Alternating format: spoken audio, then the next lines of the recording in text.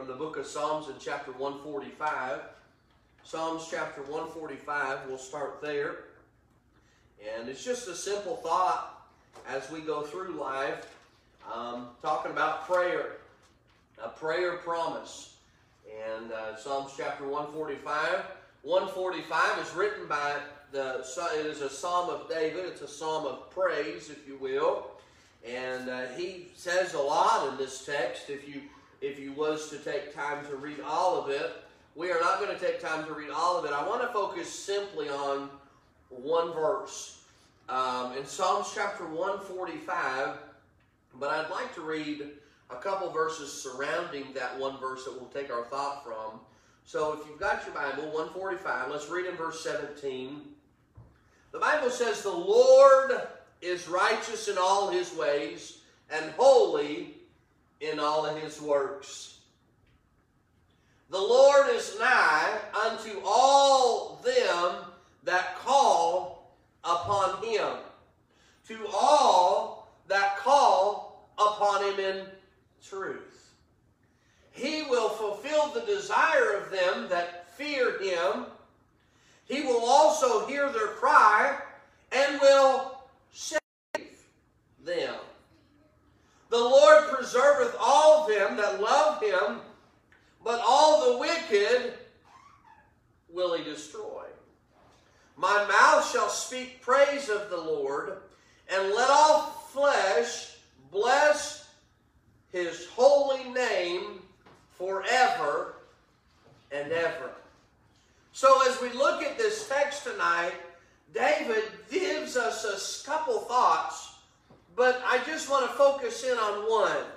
But as we make our way through our introduction, I'll give you a couple thoughts and then we'll make our way into the message tonight. Verse number 17, the Bible says, "The Lord is righteous in all his ways." There's never been a time when God has done something that shouldn't have been done. There's never been a time when something has taken place that God said, "Oops, I didn't mean to do it." You know, there are things that maybe we don't even understand sometimes, and we're like, "No, did God really?" But God did it on purpose. There are things that take place that happen and God allowed to happen. So he says all of his ways, he's righteous in all of his, not some of his ways, but all of his ways. And then he's holy in all of his works. Everything that he does is holy, I want to focus in on verse number 18 and verse number 19.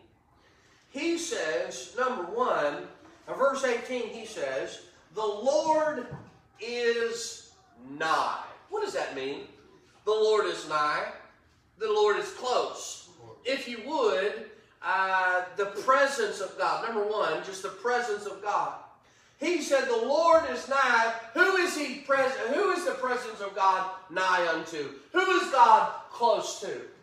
What does he say in this verse? Verse number 18, "Those who unto all them that" what?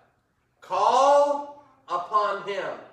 How do I get in the presence of God? What does he say in this verse? How can I get in the presence of God?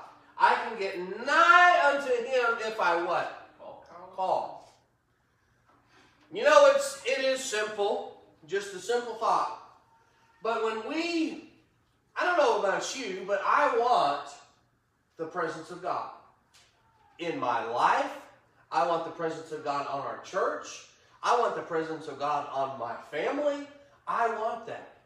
But David says, if I want the Lord nigh to me, what do I need to do? I need to call on him.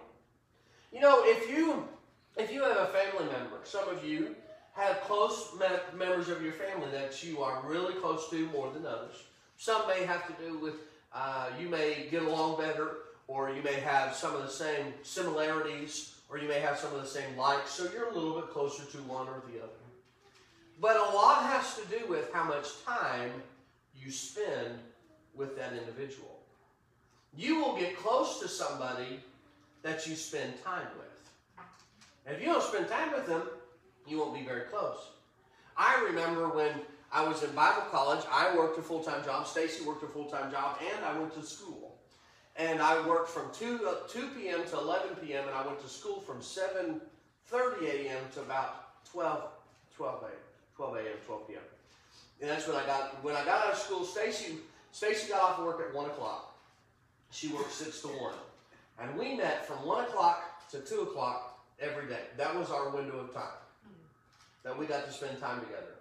But as I stayed 3 years in school, and then when I got out of school, I could tell that we were not as close as we used to be because we didn't spend time together.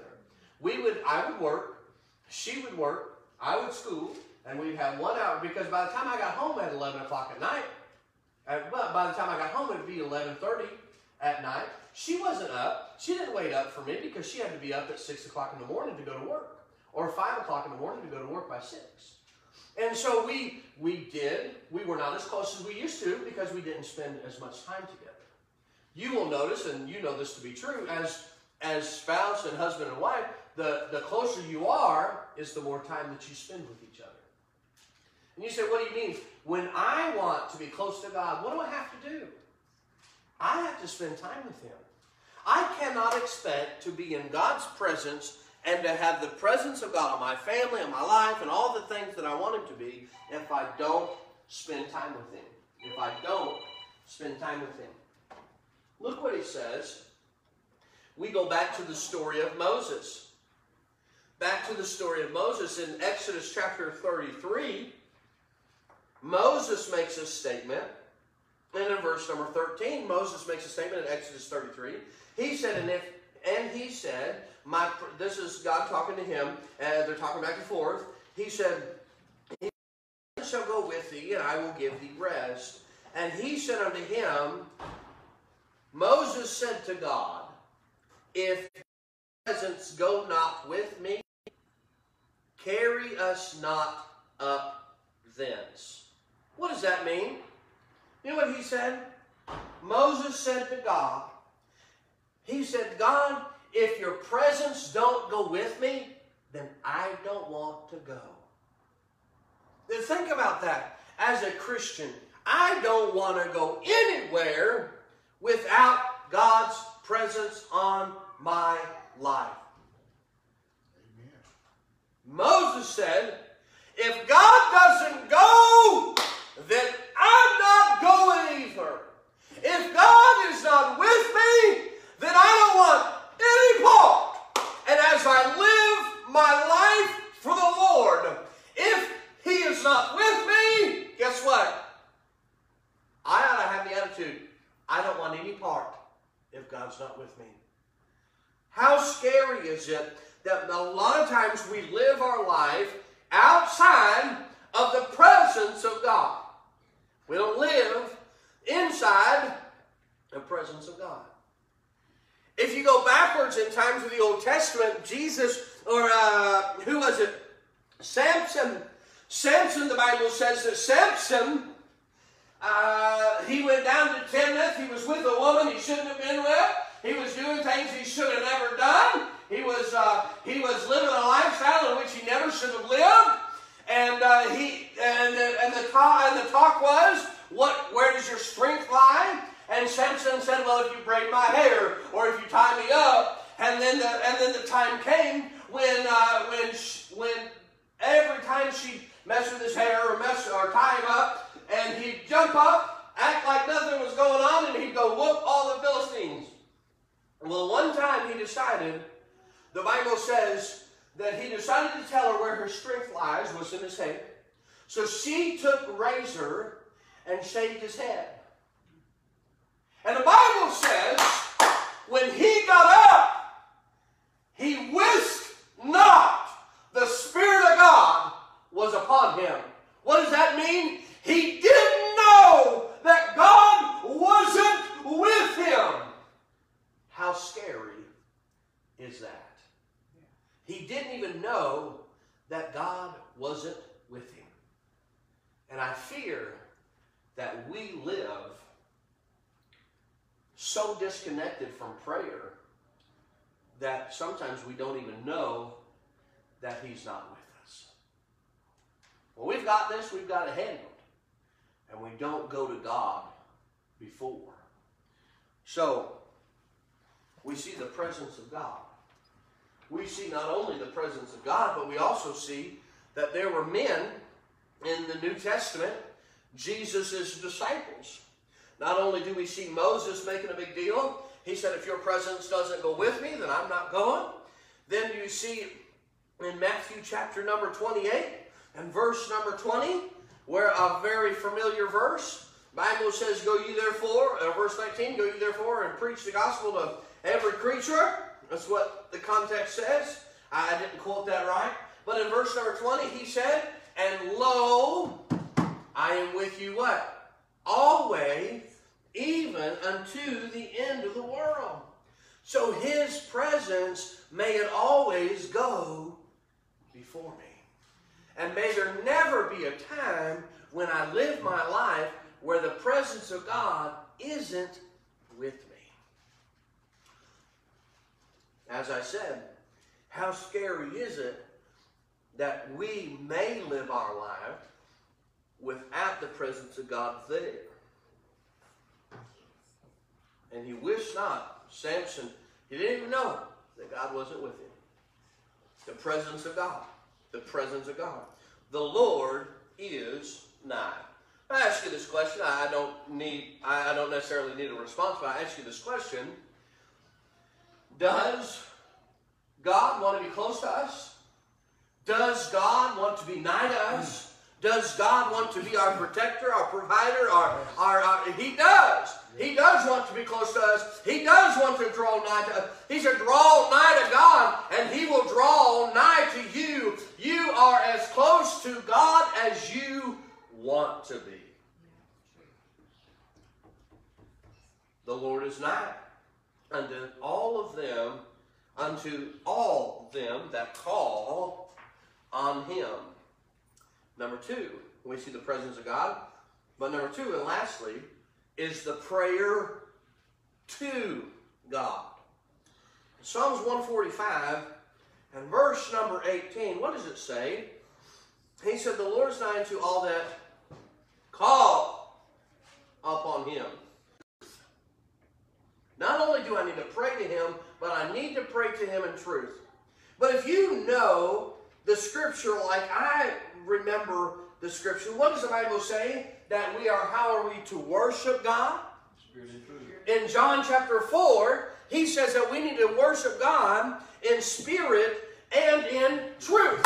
You think that is not a coincidence that the Bible tells us that the way we worship God is in spirit and in truth, and the way that we draw nigh to God is when we call on him in truth. You think that is not a connection there? That God is telling us that when we call on him and we pray to him, we are worshiping God in truth. Now, what is truth? The truth is the Word of God. The truth is trustworthiness. The truth is assurity. The truth is an establishment. The truth is faithful. The truth is right. The truth is sure. The truth is true. That is the truth. The truth is praying in the truth, praying according to the Word of God, and praying according to the will of God. That is prayer. And when I call on him, and I want to be in God's presence, for me to call on him and be nigh, I have to pray in truth. The truth is God's will. That truth is the Word of God. That's the kind of prayer I want.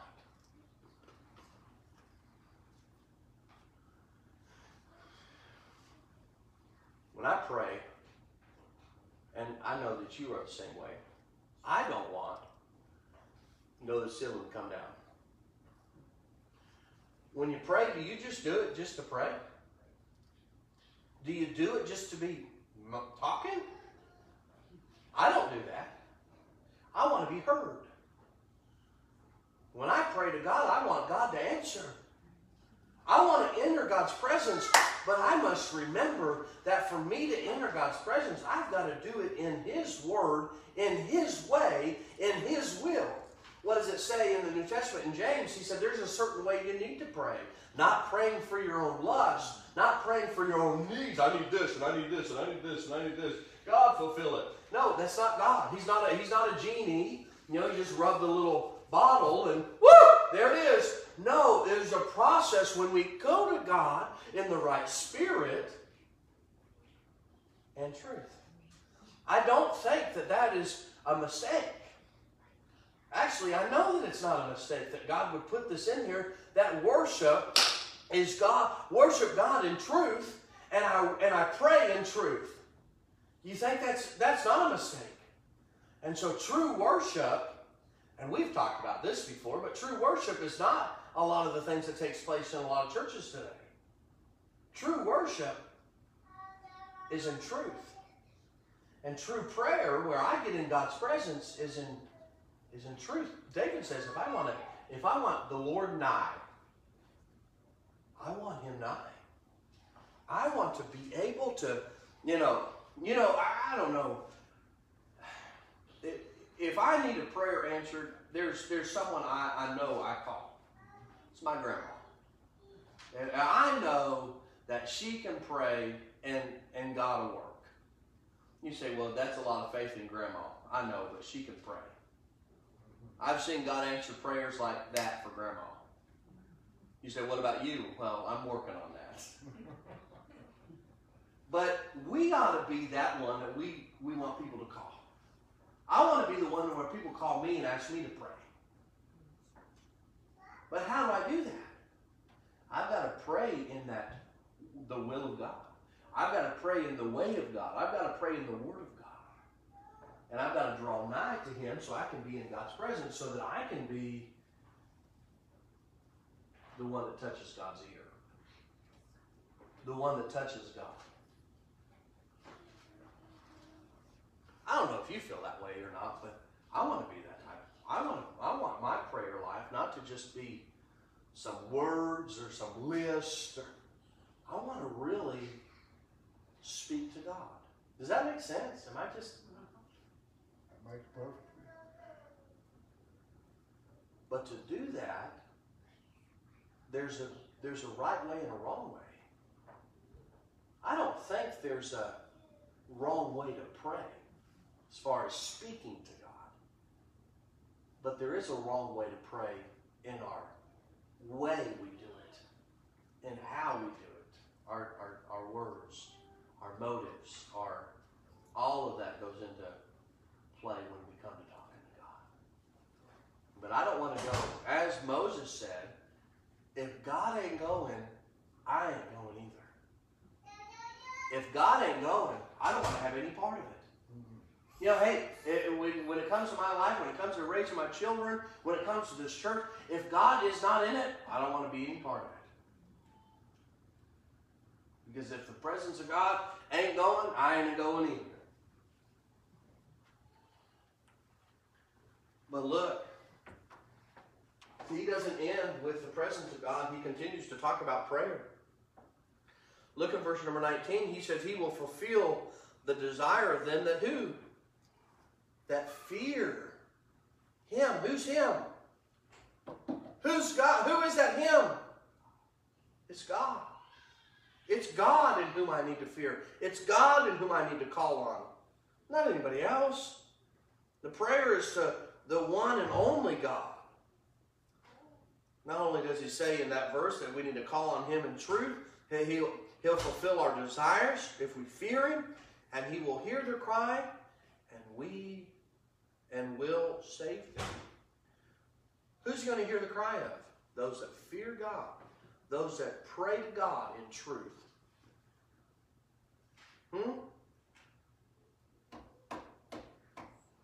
When I read this text, man, it was so convicting to Trenton, because I need to make sure, because I don't know that I always pray in truth and really pray asking God to work, asking God to have his will, because what's more important? Right? I don't know if I'm the only one here tonight, but sometimes I feel like well, it's not working out the way that I want it to, so I think it needs to change one way or the other. But it's important, and we've talked about this, prayer is so important as individuals and as a church. Because what's going to protect our church, what's going to help us to reach, what's going to help us to grow, what's going to help us to do all of that, before we need to do anything, what do we need to do? We need to pray. Before you get up in the morning, I would hope that you enter your day praying. You say, why? Because that is, hey, look, before I enter my day, I need to at least say hello. All right. Guide me in the right path. I need to enter my day that way. But why is it any different as a church? If we want to go out and we want to do something, should we not enter our week, enter our church service, enter our whatever we do in prayer? Before we do anything? What's the decision that needs to be made? Well, let's pray about it. What are we doing? What are we doing now? We're going to pray about it. Let's pray. Let's spend time together praying. Let's spend individual time praying. Anyways, just a simple thought tonight. Pray in truth. And I'd never seen that before. I've read Psalms multiple times, but I've never seen that text where it said, hey, I need to pray truth. Do I? Always? That's the question. Let's pray. Lord, I love you. We've prayed multiple times tonight. We've prayed a couple times tonight, but Lord, I pray that your hand would be about what we do, where we go, what we say. And may the presence of God go before us, each and every one of us tonight as we make our way home, as we go about our business this week. I pray that you will, that your hand and your presence will go before us. Lord, I love you. I thank you for what you've done.